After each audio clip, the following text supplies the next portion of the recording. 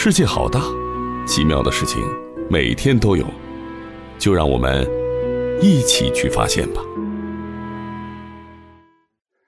你平时呢，一定玩过很多的气球，不过这里我说的气球可不是一般的随便往里面吹下气儿就鼓起来的普通气球，而是充气之后能在空气里漂浮起来的那种气球。前阵子我和朋友做了一个挺好玩的实验，把巨大的可以漂浮在空中的气球绑在了一位小姐姐的身上，然后看要绑多少个才能让这位小姐姐直接飞上天去。当时呢，我们在她的身上绑的是填充了氦气的气球。这个氦气呢，可真的是特别有意思。今天我就要来跟你讲一讲氦气和氦气球。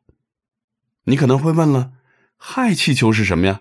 我没有听说过啊，我只知道氢气球。这里的氢气球呢，氢是轻重的轻，是指呢比空气轻的气球。诶，你没听错，空气呢也是有重量的。实际上，我们生活在地球上，无时无刻都有厚厚的一层空气压在我们的身上，只不过呢，我们都习惯了，所以呢，感觉不出来有什么异样。就好像我们把比水轻的塑料块扔到水里，塑料块会浮起来一样。如果我们把比空气轻的气体装在气球里，气球也会向上浮，这样呢，我们就得到了一个氢气球。这种比空气轻的气球，有的时候呢是用氢气来做的。这里的氢呢，就不是轻重的轻了，这个氢是一个气字头，下面加一个轻重的轻，右边的一半。氢是最轻的一种元素。还有一些可以飞起来的气球是用氦气来做的，氦是第二轻的元素，这个字儿也是气字头，下面是应该的该的右半边。无论是氢气还是氦气，都比空气要轻，而且要轻很多，所以它们都能在空气当中浮起来。如果你不拉紧气球的绳子，它就会不断地向上飞，飞到看也看不见的地方。不过实际上真的能拿来填充气球呢，只有氦气。氢气是不适合拿来充气球玩的，这样做呢非常的危险。怎么说呢？因为氢气是一种非常容易燃烧的气体，如果用氢气充满了一个气球，那么在空气中只要一点点小火星子就可以引燃这个气球，很容易把人烧伤。上个世纪20-30年代的时候，因为缺乏适用的气体，德国人曾在飞艇当中填充氢气，并最终引发了一次严重的空中火灾。如果你有兴趣想多了解一下的话，可以上网查一查兴登堡号事件。兴旺的兴，登山的登，堡垒的堡，兴登堡号事件。我在文末也给你放了一点关于这次事件的资料。所以玩气球的时候一定要注意一下，要问清楚气球里充的是什么气体，避免购买填充了氢气的气球，即使购买了，也务必让它远离火源。虽然氢气是最轻的气体，但氦气有一个特性是氢气比不了的，那就是如果要气体变成液体，那么氦气所需要的温度要比氢气低出10好几度。实际上，液体氦气是地球上所有物质当中温度最低的。诶，也许你要问了，气体就是气体啊，怎么能变成液体呢？其实无论是气体还是液体还是固体，说到底都是一个温度有多高的问题。就比如水吧，水一般情况下是液体，如果天气很冷，一结冰，水就变成了固体。如果温度高一点，比如把水烧开，水就变成了气体，咕嘟咕嘟的飞到天上去了。其他物质也是这样，无论是氢气还是氦气，它们平时都是气体，但是如果温度低到一定程度，就会变成水一样的液体，温度再降下去，就会变成冰那样的固体。因为液体的氦能保持非常非常低的温度，所以有些需要在低温下才能做的实验，必须要用液体的氦。液体的氦还有一个非常有意思的现象，咱们一般的液体，比如水，当它和其他的物体表面接触的时候，会有一个贴着那个表面向上爬的倾向。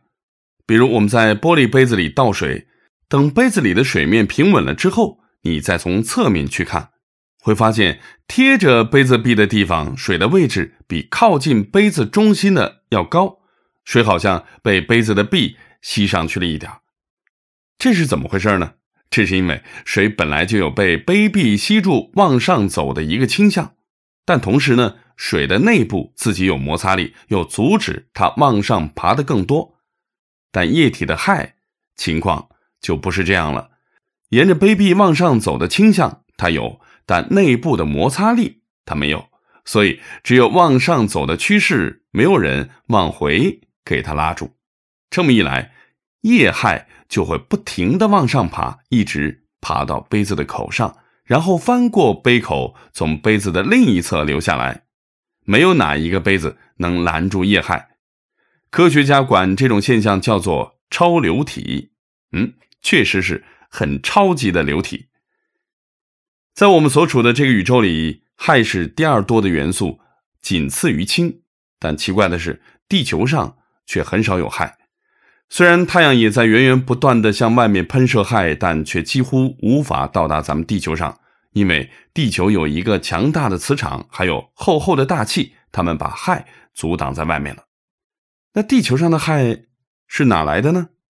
其实地球上的氦是通过地球上的一些物质在自然界当中自然发生的化学反应而得来的。这个反应有点复杂，一两句说不清楚。总之，你只要记住，这种反应在地球上并不多，由此生成的氦常常和天然气出现在一起。所以人们在开采某些天然气的时候可以得到氦，这样得到的氦气主要存放在美国。现在这些氦气的价格还算挺便宜的，所以我们能比较容易得到这些氦气，制作成气球或者其他什么东西拿来玩。但是也有一些科学家担心，如果我们就这样玩氦气，有可能会在比较短的时间内把地球上的氦气都用掉。所以这样一来，等科学家们在做实验的时候，可就没有氦气用了。当然也有一些科学家认为，其实我们还是有一些其他的方法可以来得到氦气的，所以在这个方面也不用太担心。你呢？你怎么看待这个问题呢？在评论区里面发表一下你的看法吧。好了，总结一下今天我们学习到的4个知识点。第一个，空气是有重量的，其他气体也有重量，比如比空气轻，那么由它填充的气球就会漂浮起来。第二个，氢比空气轻，但是氢气不适合填充气球，因为它很容易燃烧。第三个是氦是世界上最难变成液体的气体，液体氦的温度非常低，是科学家做一些特定实验时不可或缺的材料。液态的氦也具有超流体的特性，能翻越杯壁跑到杯子外面来。第四，氦储量很少，几乎所有的氦气储备都存放在美国。一些科学家担心滥用氦气有可能会影响科研进展。今天是博物学陪伴你的第184天，恭喜你又收集了一个新的知识，下一期咱们继续研究。